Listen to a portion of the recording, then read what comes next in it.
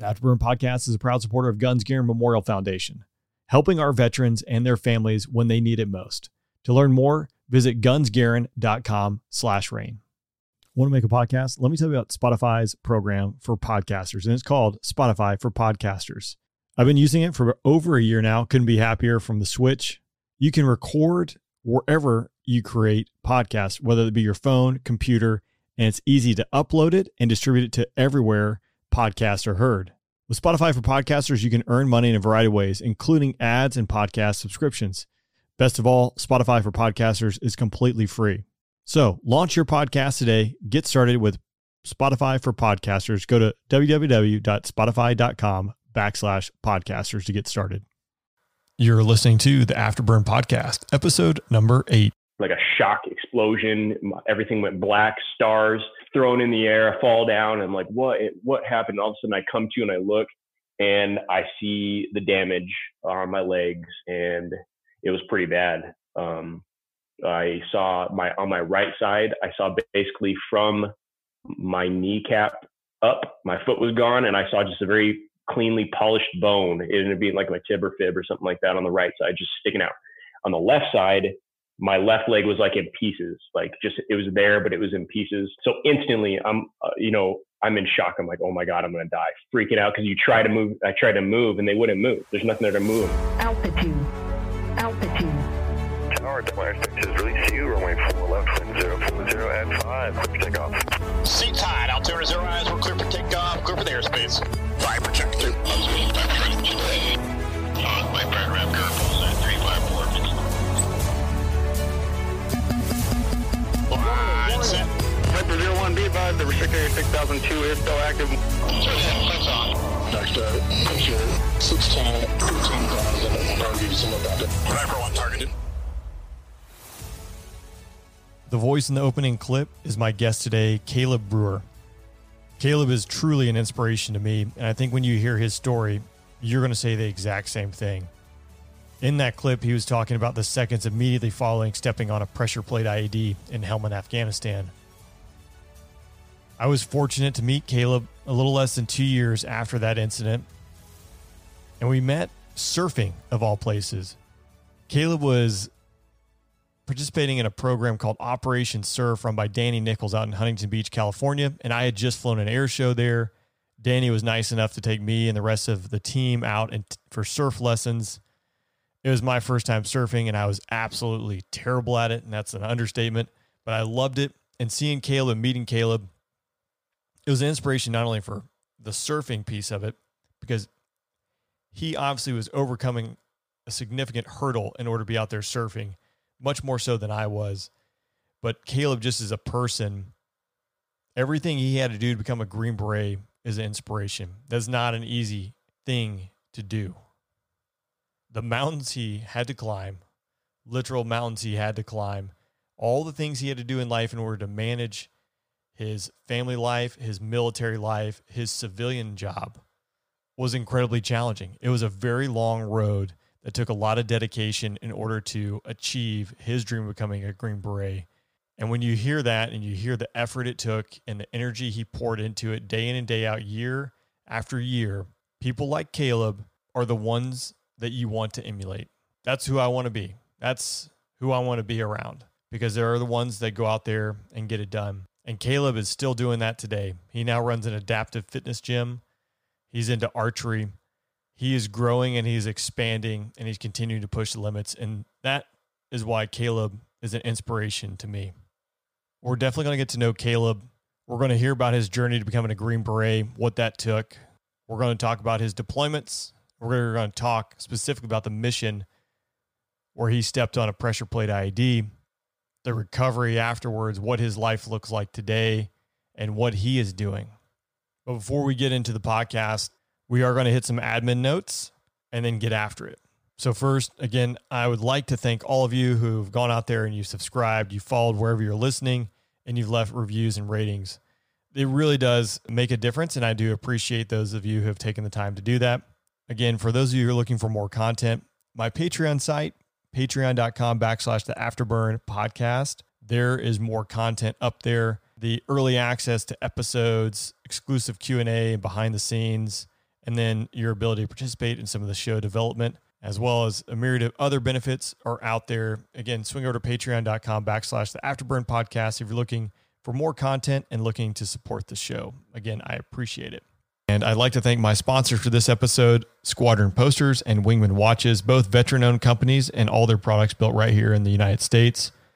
Not only am I a fan of Squadron Posters, but I've been a customer of theirs for about 4 years now. A few years ago, a member of my squadron worked with their poster design team to build a custom poster for our squadron, the 77th Fighter Squadron. After seeing the end result, not only did I order our squadron poster, but I ordered the posters of all my previous units. Squadron Posters is a great way to capture your memories and showcase the places you have traveled, where you have lived, and some of the amazing things you've accomplished. Check out squadronposters.com and their truly unique artwork.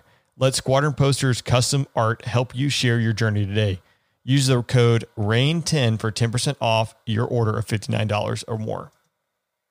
Next, I also like to thank Wingman Watches for sponsoring this podcast.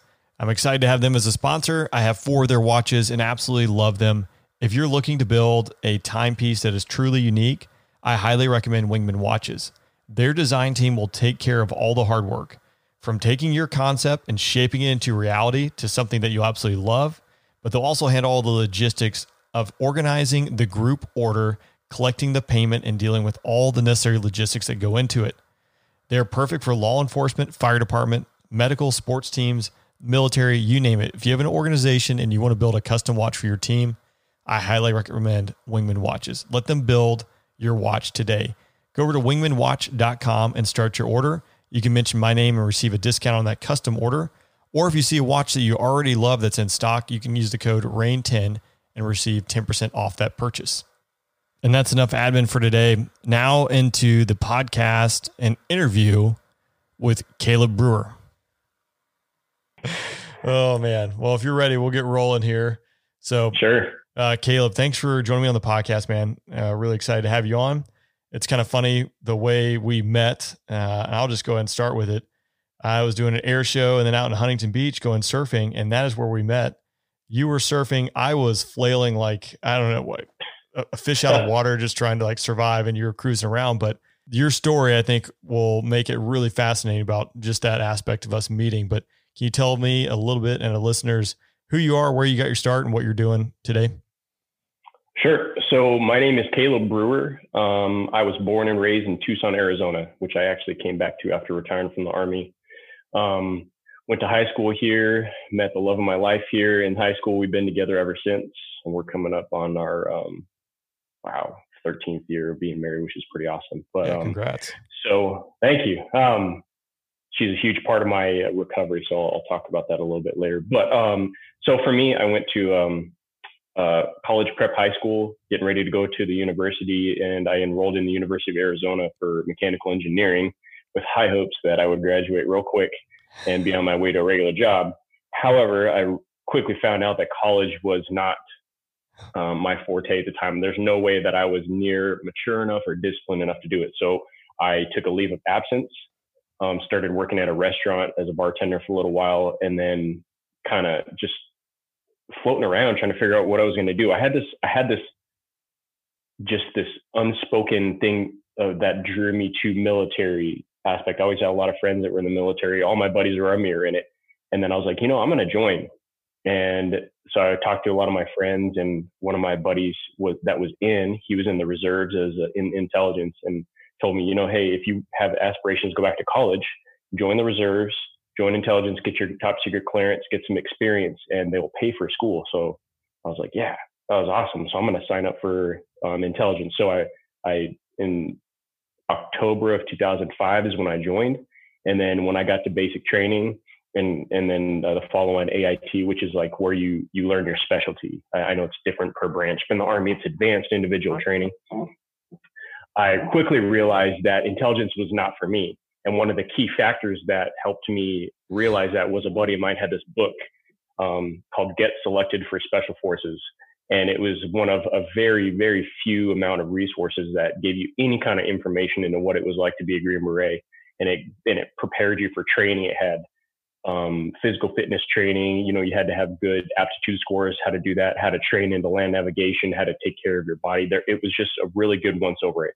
And as soon as I even saw the title of the book, I was like, oh my God, I made a wrong mistake. I made a mistake Was on that what I was going to do. was that your first exposure to special forces? Like, did you know anyone who had been a Green Beret, watched a movie as a kid growing up, or was it, no kidding, just your buddy with that book? Wow, that's incredible. That was it. I mean, that's why I say I think I had something that drew me into it. Because as kids, we were outside every day. We lived in Tucson where it's hot, 115 in the summer. We were playing basketball, riding around on our bikes, building forts, playing cowboys and Indians, building bows and arrows. We were just always out there getting dirty. And I loved being outdoors. And that's a huge aspect to SF, is that you have to be one with the land. And so a lot of the unit insignias take a lot of the stuff from the Native American Indians, because that's where a lot of the heritage comes from. But yeah, that was the first time on that book. Literally the cover is the first time I had ever had any exposure to it. Yeah, that's pretty profound. Let alone like not even reading the book, but just seeing the book, that's what you want to go do. So what did it take going from you seeing that book to becoming a Green Beret? What transpired in that time period? Mm-hmm.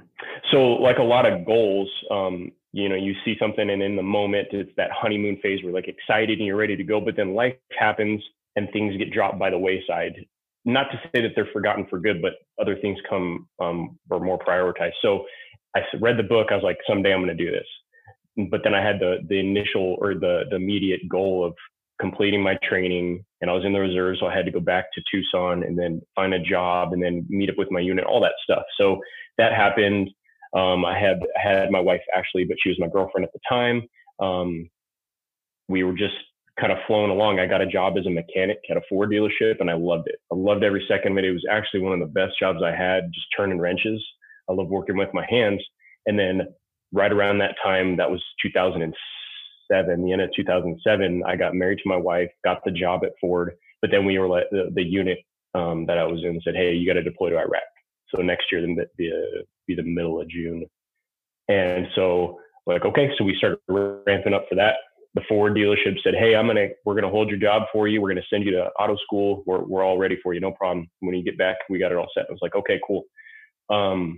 Went to Iraq, and we were in Baghdad, 2008 to 2009. And we were working in a large intelligence cell, basically advising some of the senior leaders on the U.S. side in Iraq. So General Petraeus, General Odierno, and my cell was in charge of the Shia problem set. So we had to be the subject matter experts on everything Shia, which was a huge sect of the Muslim faith in Iraq.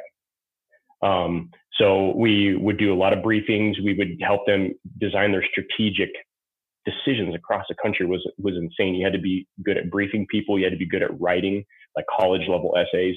So I learned a ton, and it was a really good job. But the problem is, for me, being a person that loves to be outdoors and super active, that job, you're sitting in a desk 18 hours a day, easily 7 days a week for 18 months or whatever it was we were over there. It was a long trip. And that goal started to come up because I was like, I really don't enjoy sitting in a desk. And I was like, man, a couple of years ago, I wanted to go SF. I was like, well, I talked to my buddies, a couple of them there, and they had the same goal. So we started training every day. We were going for ruck marches out in Baghdad, in the dust storms and PTing every day and just getting ready for it. And by the time we came back to the States, myself and one of my close buddies went to the command team and said, hey, we'd like to transition over to the National Guard to go to Special Forces, because the National Guard has Special Forces units, but they're in certain states.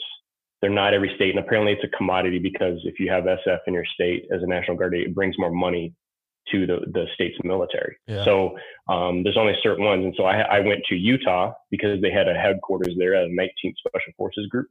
And I had known people that were there, and they're like, yeah, you can go through the Ascensions Board relatively easy and get in. We'll get you in the pipeline to train.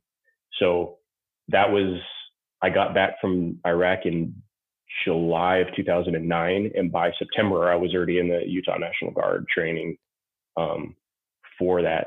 And then at that point, they accept you, but you still have to prove it. You have to prove that you're capable and smart enough to go to the selection process. So we had to do tons of physical tests. We had to do lots of land navigation up in the mountains and near Salt Lake City, Utah. We had to do lots of distance runs and swims and pull-ups and rope climbs and all kinds of things to prepare us. And they call them gates. If you don't pass those gates, they're not going to send you to selection. So I was able to pass those gates, and then they sent me into selection in July of 2010. How long was that pre-selection process? Like going through the different physical tests and the academic test and land nav and things like that? It's a month. It would depend on the person. A lot of times people come in and they're not ready. And especially if you're training in Utah, Salt Lake City, Utah, the area, if you've ever been there, it's mountainous. Yeah. And they would have us do 12-mile ruck marches straight into the mountains up, and you have to maintain a quick pace, and you have 45, 65 pounds on your back. Oh. You're running with that bag on you. So your body takes a pounding. So it could take anywhere 6 months, 2 years to even get to selection. No kidding. From that. Yeah. Because it's at a national. Sorry, go ahead. It's at a National Guard's pace, just meaning you only have 1 week in a month or whatever to be able to do that. So the rest of the time you're training at your home station. So we had guys flying from all over the country, California, Florida, Texas, New York, to come to basically try out, to go to the tryouts. Yeah. Okay. So in my mind too, I'm thinking like, air guard and flying, it's pretty much like a more or less active duty. There's something going on every single day of the week, and then the drill weekend where everyone comes in. But yeah, I could see that would take quite a while. And how long did you say again it took you to go through that pre-selection process? I got accepted, I believe it was September of 2009, and I got to the actual selection in July of 2010. So just shy of a year to be able to even go get to the point where they'll judge you and see if you're good enough. So yeah, it was crazy. And in the meantime, I'm back at home with my family. I got a part-time job at a bar just to make a couple bucks here and there when I was training. And we have a mountain here in Tucson called Mount Lemon's, 9,000 feet tall. And 3 times a week, I started at the middle, and I would just ruck up, and I would ruck with 45, 65 pounds on my back to go straight uphill for 3 to 6 miles and see how quick I could get it, and then come back down. And that was part of my training 3 days a week. I'd go to, in Arizona, we have these things called washes where the rivers, like seasonal rivers, will run through, like if we get storms, but typically they're dry and it's just all beach sand, 6 to 8 inches of beach sand. I just go walk with a heavy ruck on my back through this sand just to get that suck factor, because I knew that it was going to be really, really sucky come when I went to the selection process at Fort Bragg.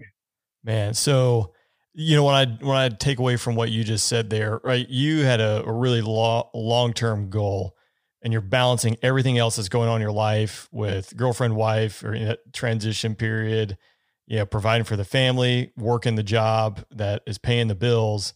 And then meanwhile, commuting once a month to Utah and trying to prove yourself for selection. Like, that takes an incredible amount of dedication to just stay on the path and get after it. I think what I try to say is like taking that lesson learned, and no matter what you're doing, like it's a prime example. If you're in business, trying to get selected for special forces, be a pilot, whatever it is, it takes a hell of a lot of work if you really want to pursue something and do it well. Yeah. I mean, I wouldn't say, I don't know, maybe I would say I'm borderline obsessive when it comes to things that I really want. Like when it's a goal, I have a hard time not going all out on it and just putting everything I have into it. And luckily I have a great family that understands and supports me through these things. Cause that's just what life was. And, the family's like, cool, we got you. We're going to support you through this process, which made life very much better than it could have been if it was, a sticking point. Yeah, absolutely. So we worked together pretty well. Now that's good to hear. And yeah, I think anyone who's like going to be successful, you kind of have to have that drive, right? Unless you're just lucky. And I don't think that just exists. You just have to push through. And then, like you said, I mean, the families are really the ones who sacrifice. That's what I've always said is, you're bouncing around working on getting to your goal, but that's requiring a lot of your time being focused on that and not focused on the family. So the families usually just, they don't get enough credit, but oh my God, no. Yeah. Again, that's like a whole nother, I mentioned it before in another podcast, like that could be a whole nother podcast in itself, what they go through. So you go make it through to selection, right? Mm-hmm. What is that? What's next after that? So, it's a long process. So there's basically there's more gates, checkpoints, whatever you want to call it, along the process just to get earn that right to wear the Green Beret. So following selection, if you're not airborne qualified, they send you to airborne school. So for me, I went in, I think I said July. I was mistaken. I went in June of 2010 to selection. I came back home. My first daughter was born in July of 2010. June 2010 selection. July 2010, my first daughter was born. And then August 2010, I went to airborne school back at Fort Benning. So I flew back and forth several times because I had to get airborne qualified. And then after that, we PCSed and moved to Fort Bragg, North Carolina in November, same year. So we had 2 months to get all that stuff ready. The whole family came with me. My wife took a leave of absence on her job so we could raise our daughter. We moved, got an apartment at Fort Bragg.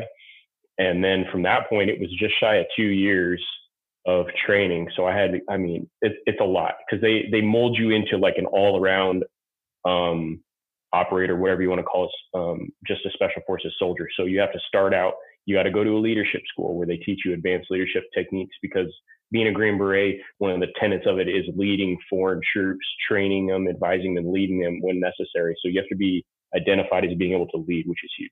So you got to go to a leadership course, and then you have to go to what's called small unit tactics, which is our version of a ranger school, where they teach you the basics of patrolling, ambushes, raids, land navigation, carrying a ruck, managing men when you're out on missions for up to 2 weeks, beating off MREs. You have to learn a language. So the language is regionally specific. And so for 19th group at that time, we were focusing on Southeast Asia. So I learned Indonesian for 4 months. We were sitting in a classroom 8 hours a day learning Indonesian, which was really cool. Wow.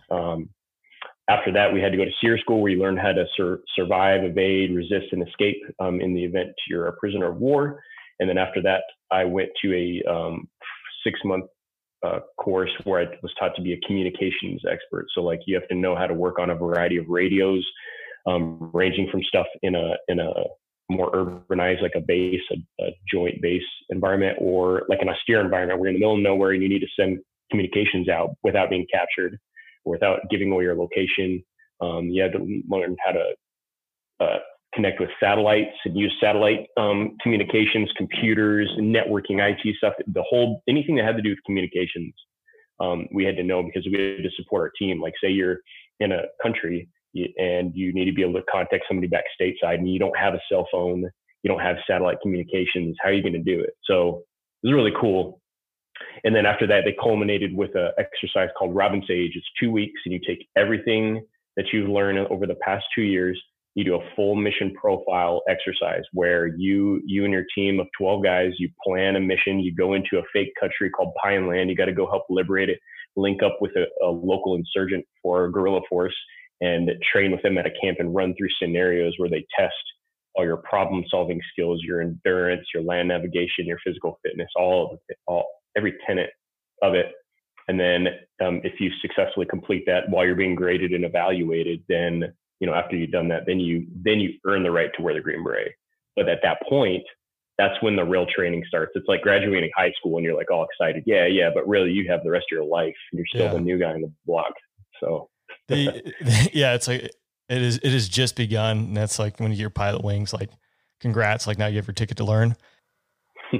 I assume there were some washbacks, but how many people did you start with and how many people finished? What was that completion rate or attrition rate? What did it look like? Man, so there's an old song talks about the Battle of the Green Beret. Only 100 men will try out, and only one man will actually end up earning the right to wear it. And it's pretty accurate. Really? The attrition rate is huge.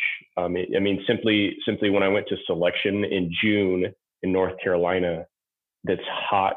It's humid. You're going to be doing a lot of stuff in the heat and sweating. So you automatically know you're going to be dealing with heat casualties, whether it's heat stroke, heat exhaustion, something.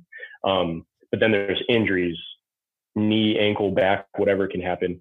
I think we started with, it's been a while, I think between 400 and 500 people at that selection class. And I think we ended with less than 200 just on that class.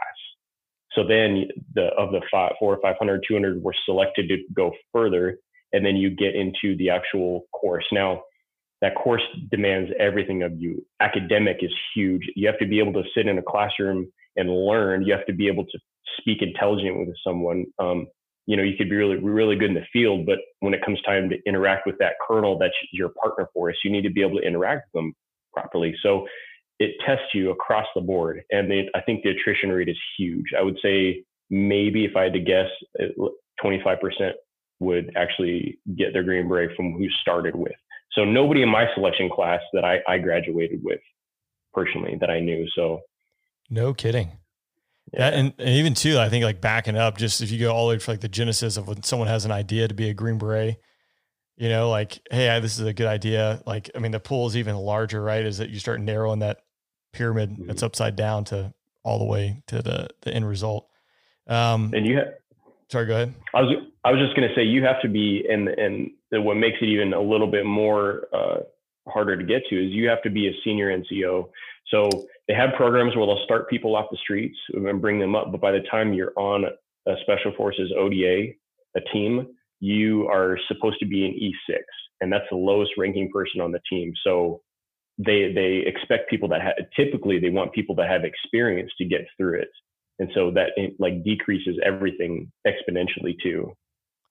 So this is a cliche and ignorant of me to ask, but like, so between a SEAL and a Green Beret, I know some people will be asking the differences besides the blatant one of Army and the Navy, but even like on a SEAL team, is E6 kind of like the minimum, or can guys go straight into a SEAL team after a little bit of time in the Navy? So that excellent question. There's a program in the Army called the 18 X-ray. So the 18 is the number identifier for our job. So for any SF person, you have an 18, Alpha Bravo Charlie Echo Delta Fox. And that just means what your job is, whether it's medic, commo, whatever. But the 18 X-ray is something they started, I think it was either right before or right after the Iraq invasion, because they needed some more people and they wanted to get qualified folks off the street that would fit the bill. But the problem is they didn't have the time to take them all the way to E6, which is, this is the conundrum that we're in, is where one of the tenets of Special Forces is that Green Berets cannot be mass produced in a time of emergency. So what that means is you need to prepare prior to for an emergency. But the problem is we get short staffed because of the high op tempo rate. People get out because it's burning them out, or move into staff positions, or just overexpanding the mission set. That's a whole nother conversation. But they started the 18 X-ray program to bring highly motivated, elite physical fitness, super smart people from the street and bring them to the pipeline. And then they would get to the team as an E5 and hopefully pretty quick get them as a 6. The goal being having a 6 as the lowest person on the team. But for the SEALs, from what I understand, I'm not an expert, but I believe that you can be E3, or I don't know what you would graduate as, but I believe that I think you can be a lower ranking on a SEAL team. But that's just, everybody's got different plans, I mean, obviously the Navy Right. SEALs put out some stellar performers, so it's just different across the board. Yeah, absolutely. So you graduate, you're Green Beret, and then I want to get to December 4th, 2016. I've said it was a pivotal moment in your life, but between graduating and that day, what did a day in the life of Caleb look like? So my goal was to always go to ascend to the active duty Special Forces. That's something that my wife and I talked about quite a bit, because I love the job, and for me, in my mindset, is like, I just want to do it full time. However, going from reserve to active duty is a little bit different. And so since I knew people in the 19th group, it made it easier for me to transition. And my goal was to get experience and create essentially a resume of me being a good Green Beret in the National Guard, and then ascend to the active duty, because it's what I loved. And so that was always a goal. However, when I'm back home and I'm not on a mission, I'm not training, I need to bring some money in. So shortly after I got back, I went through the police academy here in Tucson and became a cop, and did that for about 8 months, and very quickly realized that just wasn't for me. And I know that there is the option for the soldier sailor act to protect your job when you're training, but then our op tempo at that time was huge. We had tons of training missions. We had tons of local CONUS training opportunities that needed to be filled, and there was a need because the National Guard was being used a lot. So I quit being a police officer and essentially became what's called a guard bum, where you go from orders to orders to orders, and they have tons of opportunities and you make good money and you get a lot of experience because people that had full-time jobs that they were staying with couldn't just up and leave for 6 months every single year. So I was essentially just going from orders and training and learning a lot and going to some great schools. We ended up going to Africa and Southeast Asia a couple times, training with some of their forces. But I did a lot of working out. I was outdoors, off-roading with my truck and shooting, family man, and it was busy, very, very busy. And for those listening, you mentioned like guard bum, and I got a lot of buddies who guard bum, and to you and me, it seems, I mean, that's our language, but no kidding. We do have people who are in the military, they're guard or reserve that could be more or less full time, but they're operating on like a 15-day set of orders or 30 days or 90 days, but there's not an active duty person where it's you're in and you're kind of bouncing between being a civilian and being in the military while you're doing it. So, that kind of leads us up. Let's go to December 4th, 2016. You're in Sagan, in Helmand province in Afghanistan. I spent a lot of time flying over it.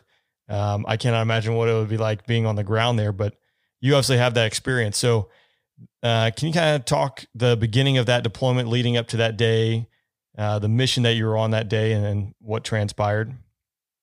Absolutely. And just as a caveat, it was 2015. 2015. Okay. Yeah. But so we in the National Guard, we're always looking to be part of the fight, right? And obviously the priority goes to the active duty. So whenever an opportunity to deploy came up to a National Guard SF unit, everybody volunteers. Everybody wants to go. So we had been volunteering for a couple of years now. This was the fourth trip that our whole team had volunteered for, and the first three fell through for reasons unknown to us. So we were really pumped up and excited to get boots on the ground for this trip. We got word in the beginning of 2015 that we were going to be deployed to Afghanistan. So our team and our unit started preparing, getting everybody's trainings up to date. And they sent me to the 18 Fox course at Fort Bragg, which was 4 months to reclass my job into assistant operations and intelligence on the team. So it'd be the number 2 enlisted guy on the team, and I'd be in charge of all the intel on the ground, looking for the bad guys, where they're at, developing assets to go and study them, get some information on them, and then executing the mission. So it was a great job, and it melded in really well with what I did in the regular Army with intelligence, except for now it was on a team. I was super excited about it. So in the beginning of 2015, they sent me for that. So I was gone for 4 months, January to April. And then when I got back, we had a 4-month train up, a bunch of places across the states getting ready for it. And so I was gone almost all of 2015. And we, between the deployment and the training, but we got to Afghanistan in, I believe it was July, August timeframe, 2015. And we went in there knowing that things were going to be weird. It wasn't going to be the same as it was before, because the beginning of 2015, they changed the mission to Resolute Support, which wasn't Operation Enduring Freedom. So all the rules of engagement changed, how you're going to act and what you could and couldn't do changed. The politics were very focused on the area, because basically the governments, both sides, Afghan and the U.S., wanted to see Afghanistan succeed. They wanted to see the Afghan military succeed and be able to take over for themselves and become self-sufficient. So we went in there knowing, hey, you're most likely going to be staying at the base. You're going to train, advise, and assist from the office. You can't really give them support as much as you're used to in the past, and you want to basically push them out the nest and see what they can do. That didn't work. Unfortunately, things started to deteriorate rather quickly. There was a lot of incidents there. I mean, we were there during the Kunduz incident when there was the Doctors Without Borders hospital strike, which is still under investigation. A lot of things changed while we were there. We went there expecting not to go out, but because of the quickly deteriorating security situation with the Taliban, went on a huge offensive. And then also ISIS started to get into the mix that year. So we ended up having a lot of restrictions lifted, and we ended up going out a lot. The thing is, at that time in Afghanistan, we'd done the troop drawdown. So the support that a lot of people are used to seeing, where those little FOBs and bases open up, you have your air support, medevac everywhere, that was non-existent. So when we were in Helmand province, we were up in Camp Leatherneck, essentially.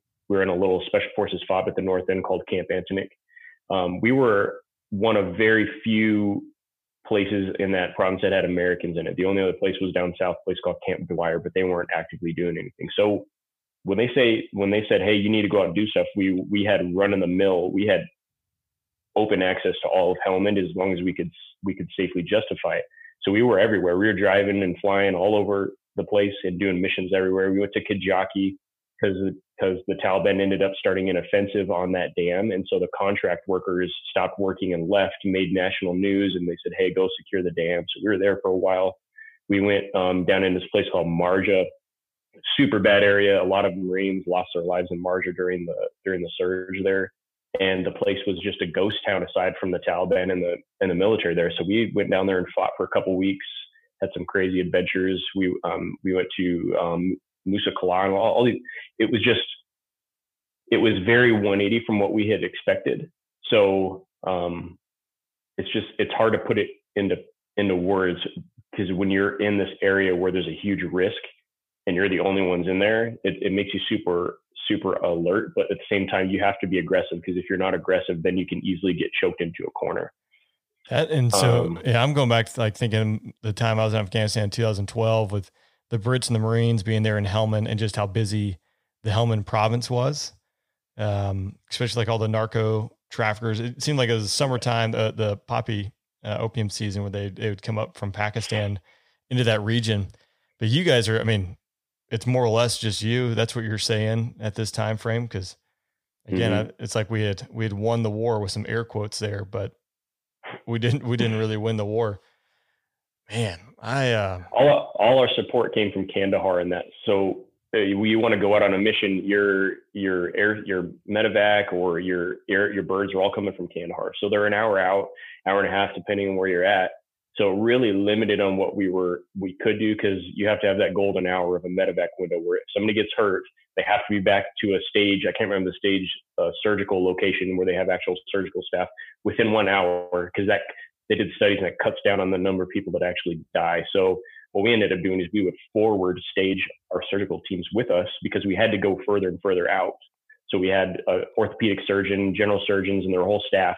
They would fly and forward stage with us, so it would increase that window of saving somebody's life in the event that something happened. Were you guys predominantly, were you going after like high value targets, running drugs and weapons, or were you just, I mean, it was a mix of everything, looking for weapons, looking for IED factories? Like what was the focus at that time? That's an excellent question, because at that time, unfortunately, the combined effort in the whole country, there was, I think, a lack of a clear goal. And it's unfortunate, because everybody wanted to let the Afghans take over. But then when the situation started deteriorating, we became super reactionary. So for instance, in Helmand, there's the 215th Army Corps, where they have all their military, the Army guys. Then you have the local police. We were training the 7th SOC, the commandos essentially. And the 215th Corps at that time was so incredibly ineffective, and they were beefing up their numbers through reports just so they could get more money, that the commandos that we were training, was 120 of them, were the only maneuver force in all of Helmand province. So they were tasked to do everything. They were checkpoint security. They were PSD for the high level commanders. We were doing hits on HVIs. We were doing raids and clearing ops, like everything.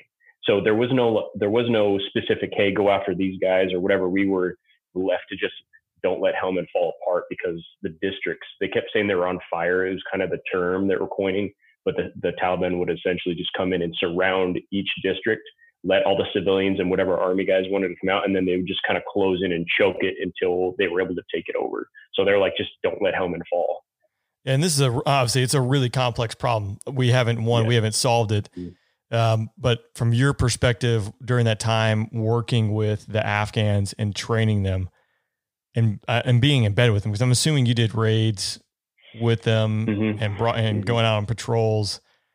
How was that? I think the green on blue, so Afghans shooting Americans, has been a thing for a while, and that's always a threat. Yeah. I mean, how much were you concerned about those guys being insider Taliban into the mix, things like that? What was the vibe? Oh, we were 100% on alert for that. It's unfortunate. So we actually had a green on blue incident on our trip. the commandos that we were training, the 7th SOC, were just basically known to be pretty dirty. And I think that's because of the nature of where they're at, because Helmand and Kandahar typically was the Taliban's homeland. So you're working with a lot of guys that potentially could have come from the Taliban or could be influenced by the Taliban, because once the US pulls out, the Taliban's still there. They're kind of trying to plan their future, right? So there could be the blackmail where the Taliban are like, we're going to kill your family if you don't do what we want you to do. So historically, that area is super dirty. So we were on alert from the get-go, but we did have a green on blue incident 3 days in the country. We lost 2 Americans, and I think it was somewhere between 10 and 14 people were injured as we were crossing the checkpoint, and a guy opened up with a AK-47. So it was bad. So and the thing is, it was the exact same group of people that we were training with. It was the commandos. So you have this like a dilemma. You have these guys that just shot you up and killed some of your guys. You have the Helmand province slowly deteriorating, and then you have your higher command telling you guys need to go out and conduct operations. So at the same time, we're trying to vet our guys to find out who's dirty and who's not, but at the same time, we go out on missions. So what ended up happening is we found out that we were safer on a mission with these guys than we were back at the base, because they needed us to stay alive. They needed our air support when we could give it. They needed all our guns, because we'd go spikes out every time. They needed us. And then once they found out that we were going to help them to survive, things got a little better. But in the beginning, for the first little while, it was awful, because in our own base, we're on alert. Like, we had to increase our base security because they were getting intel reports that these guys were planning on doing more green on blues. It was a nightmare in the very beginning. Were you guys eating with them? I know probably obviously not same sleeping quarters and things like that, but you're integrated into a team more or less. Mm-hmm. I cannot imagine the dynamics of what it took to overcome, to like push out the gate with these guys. Cause if they just shut up your buddy, I mean, so it was hard. So basically we had a little tiny fob called Camp Antonik. And then outside of that fob was our commando. They surrounded us like with their fob. We were inside them. And then there was the different layers of Camp Bastion, Camp Leatherneck, and all that stuff. We made every effort that we could to go out and eat with them, knowing that there's dudes that probably want to kill us. And we even got some face-to-face interactions with some elite Afghan special forces units saying that, hey, we're not even going to sleep in the same room as these guys because they're super dirty and they want to kill you. So we try. I mean, you don't have a choice. You have to, and that's what we were trained to do, is work with these guys. So we carried guns around everywhere we were at. We increased our base security. We vetted everybody, and just did what we could. But we ate with them, and we had to meet with them every day because we were training them. I had to work with their intelligence section, and I mean, it was just you're on 150% of alert all day, every day because of that, especially when you're in the base. And the stress and strain that puts on the team, I can't even imagine, because you're going to have, if I was put in that situation, there's no way I'd want to go work with these dudes. So pushing through that and doing what hey, the mission is this, and going out there and getting after it and figuring out a way to work around that problem is incredible. And obviously that's why Green Berets, man, that's, Yeah, it's tough. We learned, so that when I was talking about us going down into Marja, there was a couple other missions prior to that helped things a little bit, but that was the one that solidified it, because it was just weird. So we were planning a huge mission to go after a big high level target with our guys, 120 commandos. We're getting our trucks ready, going to be a huge ground infill, a clearing operation. And I think it was the next morning, 2 mornings prior to us having to leave on the operation, we just woke up and all the commandos were gone. All 120 of them were gone. And we're like, what in the heck, where are they at? And then we got word that a high level colonel from the Afghan 215th Corps, he took them as his personal security, all 120 of them, personal security. And they drove all the way down into Marja, which Marja is a nasty area, IEDs everywhere. And they drove down into Marja, and we got reports they were getting into huge firefights. So we're like, well, gotta go get them. You can't just sit here while they're getting hammered down there. So we drove down there behind enemy lines, clearing IEDs, dropping bombs, gunfights left and right, got into Marja like at night. And we essentially rescued them. So that when I say that the Taliban were choking in on the town, imagine a town maybe 5,000-10,000 people of a town, completely empty. And then there's this ring of Taliban around it that were at checkpoints, slowly working their way in a grid pattern, setting up IEDs and choking in one tiny military compound in the center. They were mortaring every day. You're getting 10 to 20 mortars every single day, and they're setting up IEDs. So we drove in, and we found out that the Taliban had mounted an ambush on that compound. They set up ladders on the side of the compound. They're climbing it. They had night vision and IR lasers, and were just killing guys around like a big slaughter. They managed, the commandos managed to fend them off after losing, I think, like 20 guys. But they were so scared of the Taliban that they wouldn't even push the ladders off the wall. So when we drove in, these ladders are sitting on the outside of the wall, and we just were like, what in the heck? So we just ran and pushed them off. And then we stayed with them down in Marjorie for like 2 weeks, fighting to create white space and go out. And we were getting mortared, like very accurate mortar fire every single day, and fight RPGs, gunfire every single day. And at that point, the commanders were like, oh my God, they saved our lives. And I think that was the huge rapport change right there. At that point, because we felt a lot better laughing with them, interacting with them a lot more after that. But we since the commandos are not a stationary element, they are not a reactionary, but they're meant to go and hit targets and move back. They're not meant to stay in position. Well, since there's nobody to guard all those checkpoints, they put the commandos on the checkpoint, but then our commander said, hey, you guys got to get out of there. So we went to go pull out. And the regular Afghan army guys got so mad that they all started shooting at us and trying to kill us as we were leaving. They were claiming they're going to take us to court, that we're leaving them to die, and blah, blah, blah. And they just started shooting at us as we were leaving. And I'm just like, dude, fighting the enemy and the friendly guys on the way out. It was crazy. Oh my gosh, dude, that's, in the end, the reason doing this podcast is like the story you just told, like just that right there. There's so many complexities and so many dynamics that go into that. And we're talking dudes who are 18 to 34 years old, probably on average, right? Who are going out there for their country and dealing with these incredibly difficult scenarios that are life threatening. At a moment's notice, they're getting shot in the back of the head by someone they're instructed to teach or train. And I think it's important for people to hear that kind of stuff, because it does get lost in the noise of the news, right? And this is a part of our history, and we have to capture it, because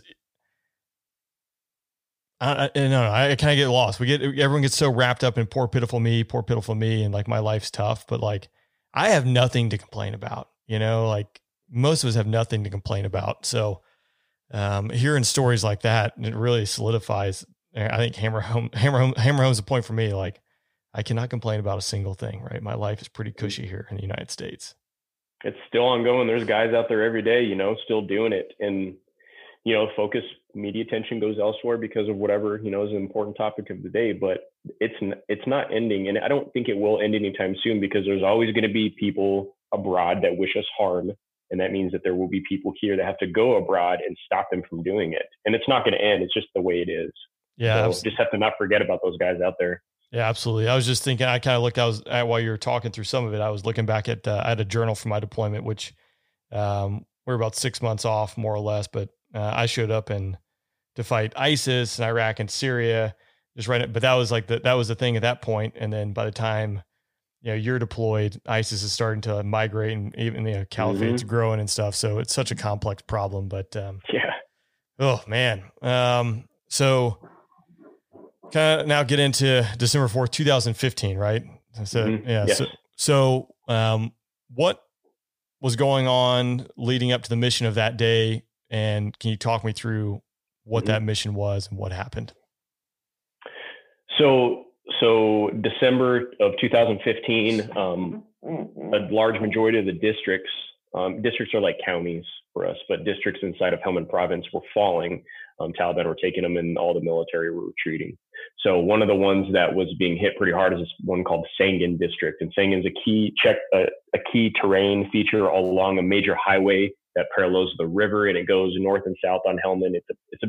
It's been a contested area since, years and years and years, even when the Russians were in there. But Sangin is known as a hotbed for Taliban. It's known as a place where a lot of people get blown up. The IEDs are pretty they're pretty hot and heavy in there. So whenever I talk to somebody, I'm like, yeah, we can kind of like fist bump, be like, yeah, singing buddies, banging and singing. But so we were planning an operation potentially. It was a duel. We were going after a target, and we got information that there were a bunch of IEDs, potentially an IED factory facility in this area. So we got a couple teams together, all 120 commandos, and we were doing a large clearing operation. So we dropped in with helicopter Chinooks under the cover of darkness. We separated our groups and started clearing, anticipating contact, and looking for this target that we were trying to get. We found a couple compounds and nothing in it, and then we came to one compound and we looked, and there was red spray paint on the outside of it. There's a little barbed wire on the side to the entrance, and there were a bunch of rocks. And our interpreter was like, that's the Taliban's way of telling the locals, don't go in there. That's our place. If you go in there, you're going to get hurt. So obviously we can't leave it because there's likely IEDs in there. We got to clear them. But I was fortunate on my element. I had a couple Americans. I had an explosive dog and his handler. So they were trained to go after and find bombs so that we could clear it. I also had a local guy that had a handheld minesweeper, and we paid him for every single IED that he found. So he was very motivated to find IEDs. And brilliant. Yeah, I mean, you get paid per IED. Now, the problem sometimes happened is that they would plant fake IEDs and like, oh, I found this. I'm like, no, I saw that one yesterday. No, you don't get paid for that one. Yeah. And we had an EOD guy, explosive ordnance disposal tech, on our team. So we were stacked on and ready to go into that compound. And I can't remember. I had 20 or so Afghan commandos with us and my interpreter. So we immediately started our bomb techs to clear it, and we found 2 booby traps. They're wood pressure plates linked to double stacked artillery rounds, which would have been a nasty explosion. Found those and cleared those, and then we found I guess it would be a shack inside this large compound, and it had a bunch of pressure plates. I'm talking like a pile 2 to 3 feet tall and probably 5 feet wide of wood pressure plates at a huge pile. And then in the corner, there were a bunch of explosives. We found an EFP in there, really rudimentary, but it was weird because EFP is a type of IED that's usually in Iraq. And it's something that is very widely known to have come from Iran. It's basically a copper disc inside of a tube. And as the explosive blows the copper disc, it expands and then forms a projectile, and it punctures through things.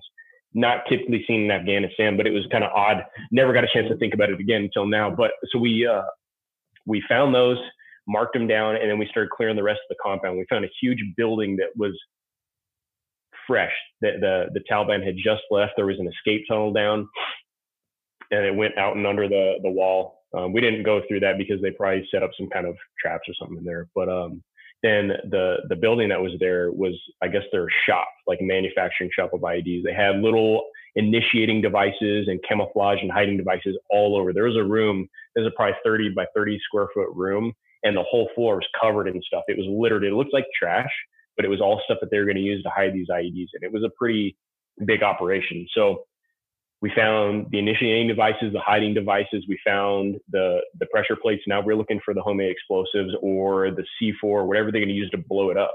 So the last thing that was left up in that compound was a tiny little shack. And so per procedure, you got to send in your assets to clear it first, because we cleared everywhere we walked. You walk from point A to point B out in an operation, you have somebody clear it with a minesweeper or a dog, because you never know what you're going to step on. So I sent in, I think it was 4 or 5 Afghans into that little shack. I sent my interpreter with them to relay back to me. The bomb dog and the handler went in the shack, and then the guy with the handheld minesweeper walked into the shack. They all started yelling in commotion, and then the interpreter relayed that, hey, we found some bombs or whatever. So I said, okay, cool. So I walked in because they'd cleared everything. I walked in the shack. There's a hole in the corner, and it was probably about a foot deep, and there was a bunch of white powdery substance. Because of the situation, it's likely that it was homemade explosives, because that's what it looks like. So I said, okay, cool. We found the third factor, every component needed to create an IED. So I was like, all right, I got to step outside this shack and make a radio call and let, the element leader what's going on. And as I stepped out, I stepped on an IED that was in the threshold. It was a pressure plate, which for anybody that doesn't know what a pressure plate is, it's like 2 pieces of wood. Imagine like 2 2x4s flat against each other, and then they have something that resists them being squished together, like a spring, or in this case, it was foam. What happens is when you step on it, the pressure plates connect, and there's pieces of perforated metal on the insides of it, and they touch each other and complete the circuit. So I stepped on that. However, everybody stepped on it. I even stepped on it probably beforehand, and nothing went off. So I don't know. It could have been it just didn't get enough pressure on it to actually complete the circuit, or maybe we just barely stepped off it. All I know is that I stepped on it on the way out, and then it was like a shock explosion. Everything went black, stars thrown in the air, I fall down. I'm like, what happened? All of a sudden I come to and I look, and I see the damage on my legs, and it was pretty bad. I saw on my right side, I saw basically from my kneecap up, my foot was gone, and I saw just a very cleanly polished bone. It ended up being like my tib or fib or something like that on the right side, just sticking out. On the left side, my left leg was like in pieces, like just it was there, but it was in pieces. So instantly, I'm in shock. I'm like, oh my God, I'm gonna die, freaking out, because you try to move. I tried to move, and they wouldn't move. There's nothing there to move them. So I feel like I'm gonna die. And then all of a sudden, and I don't know if this is by the grace of God, it probably is, and it has to do with how well our medics trained us. The training kicked in, and I have no idea how I got to have that wherewithal to do it. But I started trying to treat myself. I pulled out my fentanyl lollipop out of my IFAK because we had trained one-handed. My right hand was all jacked up. I almost lost a couple fingers later on because of it. So I pulled out my IFAK, and I got my fentanyl lollipop. I started sucking away because of the pain, grabbed a tourniquet, started to put it on my right leg. And then all of a sudden, everybody starts coming to me. All my people start helping me out. My medics and everybody was with me on the spot. So the sun was coming up, and that was a factor in why we were clearing this. We were trying to, I wouldn't say we were rushing, but we knew that we had to clear this compound because most Taliban don't have, or whoever was there fighting us, don't have night vision goggles. So they fight once the sun comes up. So we had about an hour once we first got in that compound. By the time I got blown up, the sun was rising. So they start shooting pop shots and RPGs our way. So right as I got hurt, they hear the explosion. So they probably knew something happened. Then they start attacking us. So as these guys are treating me, everybody else is on the walls shooting Carl Gustafs and firing some suppressive fire to keep these guys at bay because they knew they had to medevac me. And because of the explosion, everybody in that shack was injured. My interpreter lost both of his eyes. All the Afghans sustained shrapnel wounds. The dog handler sustained shrapnel wounds. The dog itself had severe rear leg issue, and everybody thought he lost his tail, but they were able to reattach it in surgery. It was bad. It was a mass cal, and it's something that people don't like to talk about because mass cals throw everything into chaos when it comes to treating the wounded. And we had trained mass cal. My medic on my team, the 18 Delta, he was the man. He'd been through a lot of stuff, and he trained us in medicine to the core. And it really saved us, kept everybody collected to be able to do this. So the team members came and treated me. They put me up to a line of ketamine because I was starting to get some really bad pain. And then they popped me out of there. And then they had a helicopter come and land during the firefight in another compound and picked me up and scooped me and brought me to Kandahar for surgery after that. It was crazy. It was just mass chaos after that. So, man, that is just insane. But like, talk about like the training and just like, that's like the most extreme situation of just falling back on your training, which is like amazing to hear that. And then, everyone coming together. How long? So when you got medevac, do you know how long the remainder of your team was in there in the firefight, or was everyone out of there pretty quick once you were out and the rest of the casualties? They stayed. They stayed for at least a day or two after that. They tried to finish the mission. Yeah, that's awesome. They did their best to try to drop a JDAM on that compound because they don't want that to be a IED factory going forward. But the problem is you're in the middle of a town. And even though that section of the town was evacuated, there's still the risk of civilian casualties. So they had to go back and forth. And finally, they found a way to blow it in place. They set up a bunch of explosives and just held a BIP, blown in place. But after that, they had to finish a bunch of the mission and clear more. So they stayed for another day. And before the second day, they finally got exfilled out of there. So you still got to continue the mission if something happens. It's, you don't take a scrape and then just get out of there. You continue on. So, yeah. Yeah. So the job has got to get done. So were you the only American, or I guess you and the dog handler were the two Americans that were wounded in that IED explosion? Mm-hmm. And then how big of a rest was the contingent that was holding that compound and finishing the mission? I don't know how many people stayed in that compound. I think they marked it off as a danger area and just secured it from the outside, since we had cleared 2 or 3 IEDs already, and then there's that one right there that we all missed. So they didn't want to risk it again.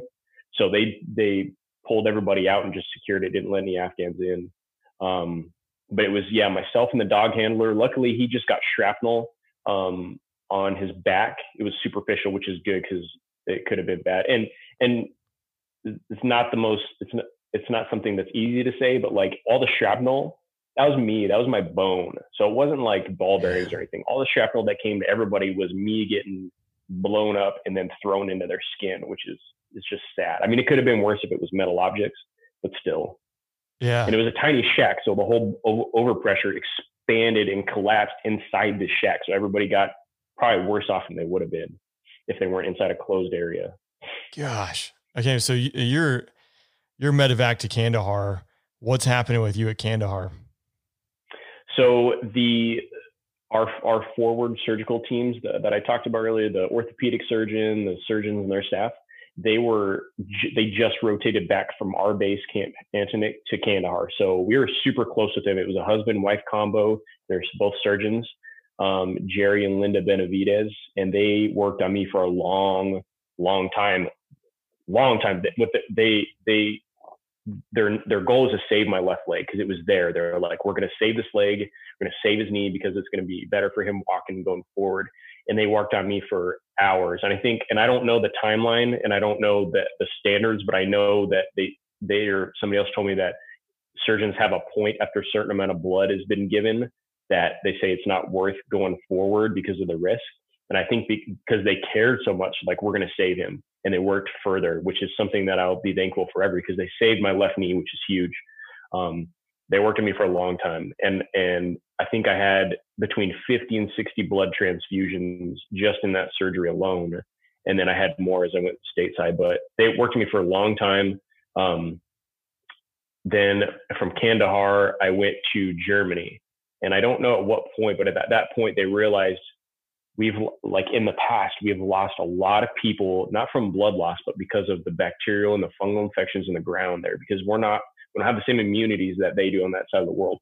So they preemptively put me on whatever strongest antibiotics they had and antifungals in the world and kept me quarantined. Essentially, people had to scrub in to come even just see me for probably about 3 weeks because that stuff almost killed me.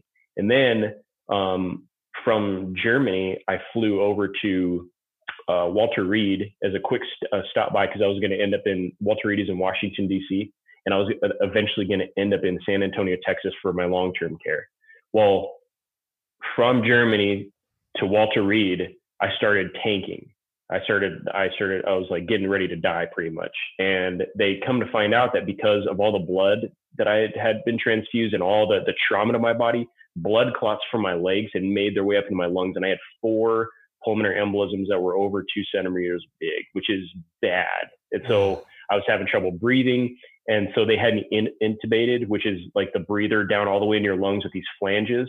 And the first thing I remember waking up in the airplane, so from point of injury, the first thing I remember waking up is them pulling the intubation tube out of my lungs. So it's all these flanges just all the way out of my mouth. And I felt like it was something from Neo from the Matrix when he first came to life. Like that was the worst. Oh, that was the worst. Oh my gosh. Yeah, it was pretty bad. So from there, we got to Walter Reed and they said, hey, you're not going to Texas because you're super critical. So they kept me there. I had to go through bunches of surgeries to clean out my legs, wash out the infections. I had to have surgery on my hand because my finger was almost gone. I had residual shrapnel. I had gone into kidney failure. They had to put me on dialysis. And all the fungal bacterial infections were super bad. So they kept me there for, I think, 2 weeks. And I kept just pushing them. I was like, I really want to go to Texas. I want to see my family because it's way closer to my family. So Christmas Eve, December 4th, 2015, they flew me to Texas. I don't know if anybody has ever had any experience with ketamine, but it's a pretty powerful painkiller. It's essentially a horse tranquilizer. But what I learned is that whatever mood, mind state you're in when you are administered it, that will be your mood mindset in the fog of your mind. So I went into that thing adrenaline pumping, gunfight stuff. So I'm having dreams about being back overseas. I'm making deals with the devil. I remember at one point I woke up in the hospital and I thought I was a prisoner. So I started ripping out all my lines and ripping everything out and freaking out and screaming. And my wife had to like come and like just jump on me and like calm me down and like, it's okay. And then I just broke down and was like, started crying. I was like, what is going on? I don't know. And then I passed out. I don't remember anything after that. My it was God. Crazy. I mean, ultimately, how long were you in the hospital? As an inpatient, I got out January 9th. So December 4th to January 9th. So a little over a month. Which is kind of quick. Yeah, I was just going to say, to me, that is incredible. Obviously the doctor said you were ready to be released. Were you ready to be released? I didn't think so at the time. When I was released in San Antonio, I was like, I just want to stay here. It's more comfortable. But I really was ready to be released because I had good family support. And so what I found with the people that were taking care of me in San Antonio at the Center for the Intrepid, they'd seen a lot of people come through. And not to say that mine was just normal, my injuries, but they'd seen a lot of people that came through with my injuries and much worse, burns and stuff, triple and quadruple amputations. So they knew what to do. And so they pushed me appropriately to get me to be functional and more confident out in the world, more so than I would have wanted at that time. Because I feel like if they had let me, not to say coddled me, but if they had not pushed me as much, then I don't feel like I would have set that precedent to do what I'm able to do today. So they pushed me out of the hospital, and the SOCOM Care Coalition, which is not really a nonprofit, but it's a organization that's for SOCOM elements who are injured, and they help them. So they got me an apartment out in San Antonio, 45 minutes away. It was the closest one they could get, but I didn't really feel like staying in the Wounded Warrior Barracks some days. So they put me in a hotel 45 minutes away. My wife, again, moved with our 2 kids now to San Antonio, and they took me to appointments every day. That was my duty, just go to appointments. And it forced me to be out in the real world. At first you're like, I don't want people to see me in wheelchairs. I hate looking at myself. Curb sucks. I can't do this and can't do that. But then you figure out how to do it, and then it just becomes normal. And that right there was like the starting point for just not accepting myself, sitting around feeling bad for myself, just being lazy if I had the ability to take care of myself in some fashion, which is awesome. So I imagine, as you kind of alluded to there, like one, I cannot imagine putting myself in your situation. So that's what trying to understand it. What drove you to not just kind of say, poor pitiful me, and this sucks, and I don't know, sit in front of the TV all day, right? Because that'd be like the easy answer, versus the way you took it and like went out to conquer life as if nothing had happened, or embrace it and move forward. Yeah, I would say, it's hard. There is no doubt about it. Every day is a struggle, even up to this day. Everything about it is just difficult. And it may sound a little weird, but I look at it as a constant selection process. And I use that as my reference point. Selection was one of the hardest things I've ever done, put my body through up until this point. And I use that as my reference point because like I said, I'm obsessed about when I want to do something. I feel like if I'm not obsessed, I'm going to be mediocre at it. And I heard that quote from a guy that I respect, but if I go all in. So for me, I see, hey, I have my daughter who at that time was just barely 1. She'd only turned 1. And my other daughter, my oldest daughter has memories of us running and playing in the park, jumping on stuff. My youngest daughter doesn't know what's up. She's trying to help me put on my prosthetics, as a joke, but then she's also wanting me to pick her up. And I remember breaking down and crying again because I can't even pick up my daughter from the ground because I can't even balance myself. There's these very vivid memories that help propel me forward. That is one of them, trying to pick her up. The second one was walking at a park, and I remember I fell and my wife was there. My wife's super petite. She's 5 foot even, and we couldn't get up. I'd never been taught to get up. So I was walking with some crutches and I fell on my prosthetics. And I'm just laying on the ground and we can't get me up. So 3 9-year-old little boys came up and they just yanked me up off the ground, picked me up. Thank you for your service, sir, and tried to give me $20. And I was floored. It was floored to the bottom of my heart. And so I gave them the money back and said, go buy some ice cream or something. That's so kind of you. So I was like, at that point, I was like, I will never, ever fall and not be able to get up. And then that same day, they had like this little hill, a grass hill, and it was just the easiest slope you could ever imagine, but I couldn't even walk up it. I kept falling over and tripping and almost falling on the ground. And I remember getting so frustrated, and I was like, you know what? I'm going to walk up that dang hill. And so these things happen, and these obstacles. And what I've learned is that when I find an obstacle, it makes me very motivated to crush that obstacle and just break it down. So these things I found, I was like, I'm going to train. I'm going to train and train and train. And so those goals and obstacles combined with my family being there, with the military and the government providing me the best possible prosthetics I could have, every resource they want to take care of me. I've been set on a path for success. And I feel like if I don't, I'm squandering what has been given to me, and I'm squandering the memory of the dudes that died overseas because they died for something. And if I'm going to sit there and feel sorry for myself, just drinking or overdosing on my pills, then their memory to me is tarnished. So I have pictures of them, of my close friends up on my gym wall, and I see them every day. And they're like a motivation for me to not stop. Like I have to keep on driving. Man, that's incredible.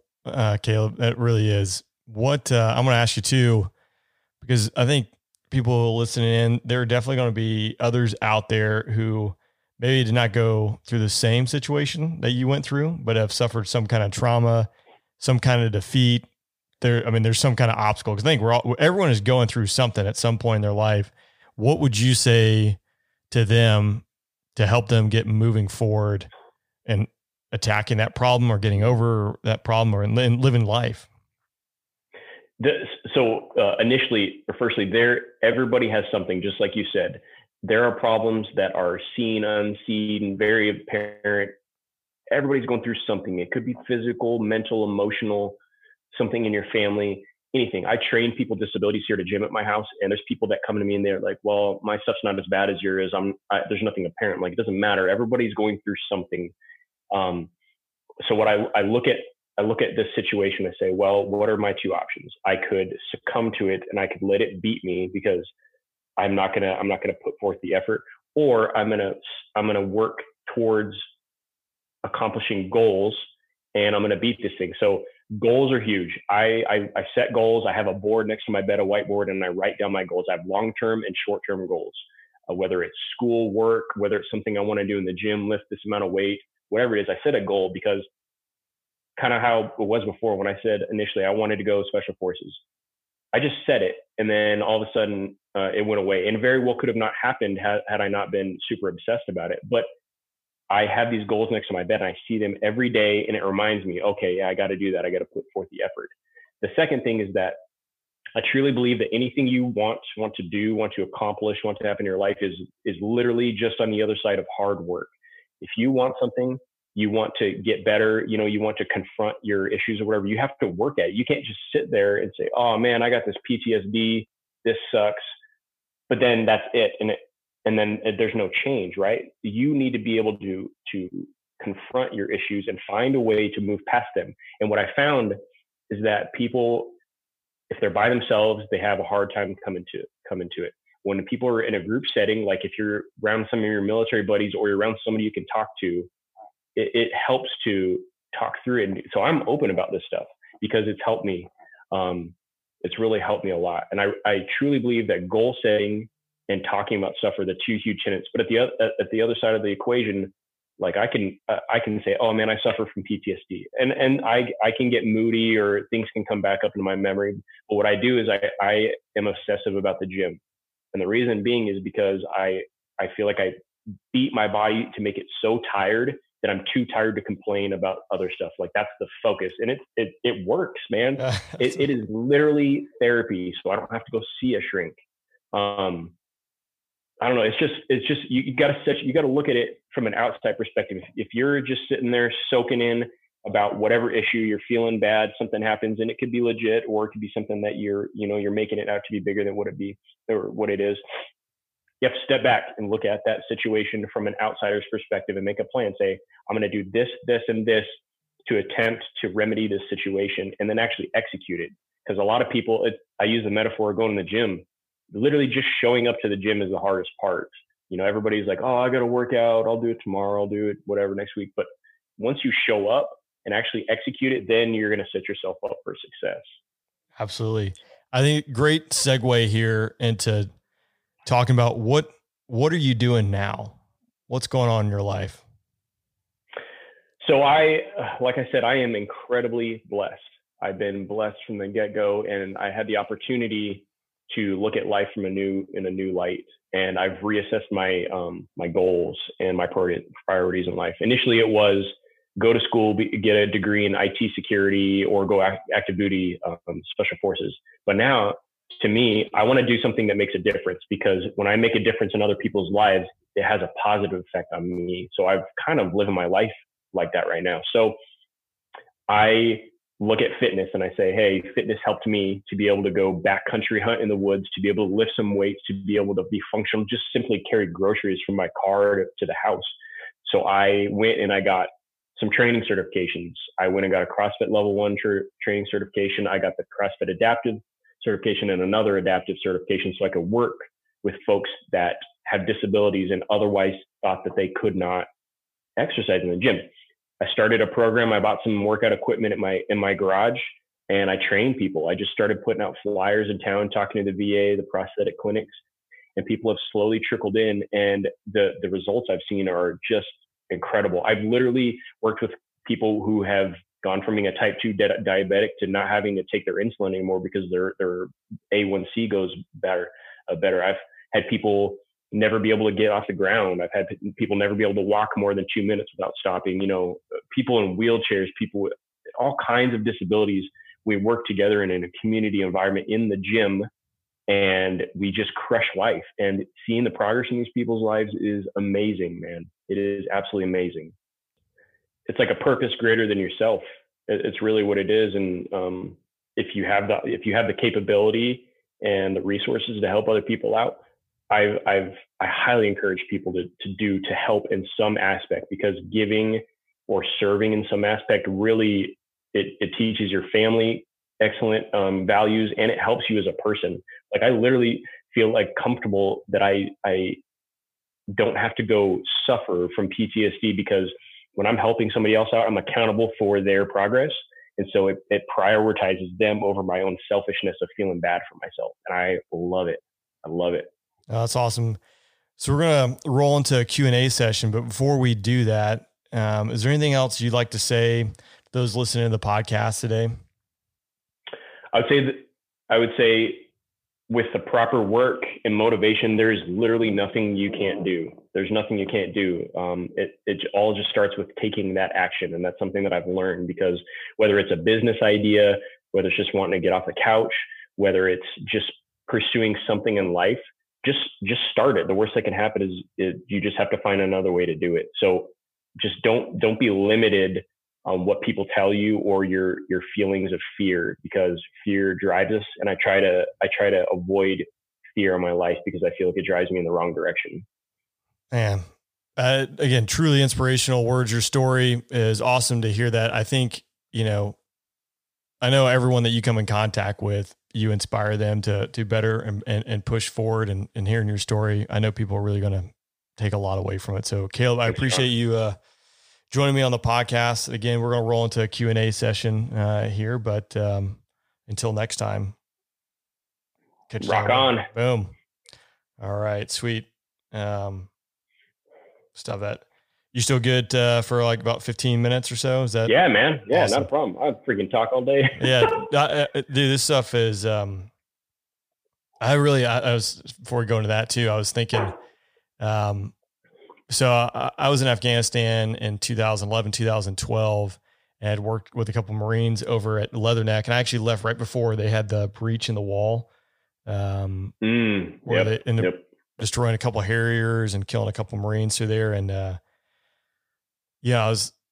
when working with those Marines, I didn't realize from the Marine Corps, like on the pilot side of the house, those guys will go be JTACs, like any line. Really? As part of like their assignment. We used to do some in the Air Force, like send guys to go be ALOs, with the Army, and occasionally they get like a JTAC qual. But these guys, like, it was just, hey, do 3 years flying assignment, and then go do 3 years.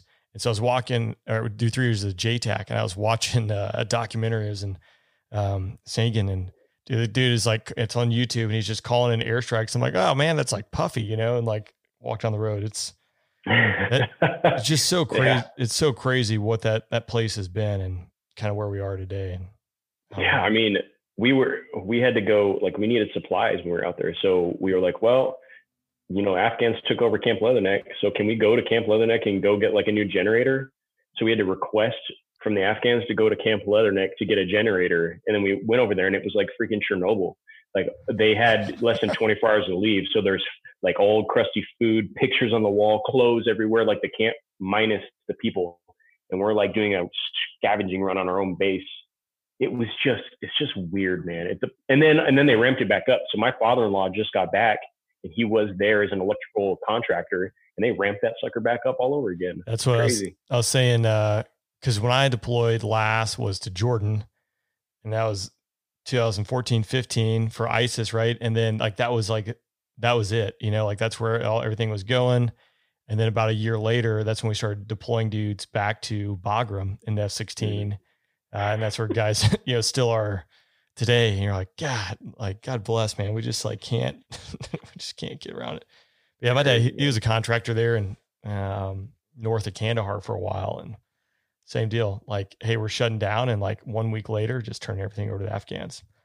God, what are we doing? Absolutely. Man, Caleb, I really appreciate you taking the time today and just going through your journey, your story. It's really inspirational, and taking the time to do this Q&A session. Again, I think people are really going to enjoy it. I did, and I meant actually too, I was going to say this, and I kind of forgot. Out of all the questions I asked, I haven't had this happen before, but I think I have 16 different people in some various form or fashion that wanted to thank you for your service and what you do. Some of them were fairly comical, which, I alluded to earlier, was just, how do you manage to carry your gargantuan balls around? It's just hearing your story and things like that, when people just read about the initial post, was an inspiration. So hearing you talk is definitely going to amplify that. No, that's awesome, man. It's a privilege for me to have served, and I'm very blessed to still be alive. And so I just figured there's no other alternative. Just keep on pushing, keep grinding away. Awesome. Caleb, thanks again for joining me on the podcast. Truly a pleasure talking to you today. Well, I hope you enjoyed today's podcast. Don't forget to hit subscribe and leave a review over on iTunes. If you're looking to support the show and more content, swing over to patreon.com/the Afterburn Podcast. And until next time, don't bring a week. The Afterburn Podcast is a proud supporter of Guns Gear Memorial Foundation, helping our veterans and their families when they need it most. To learn more, visit gunsgearin.com/rain.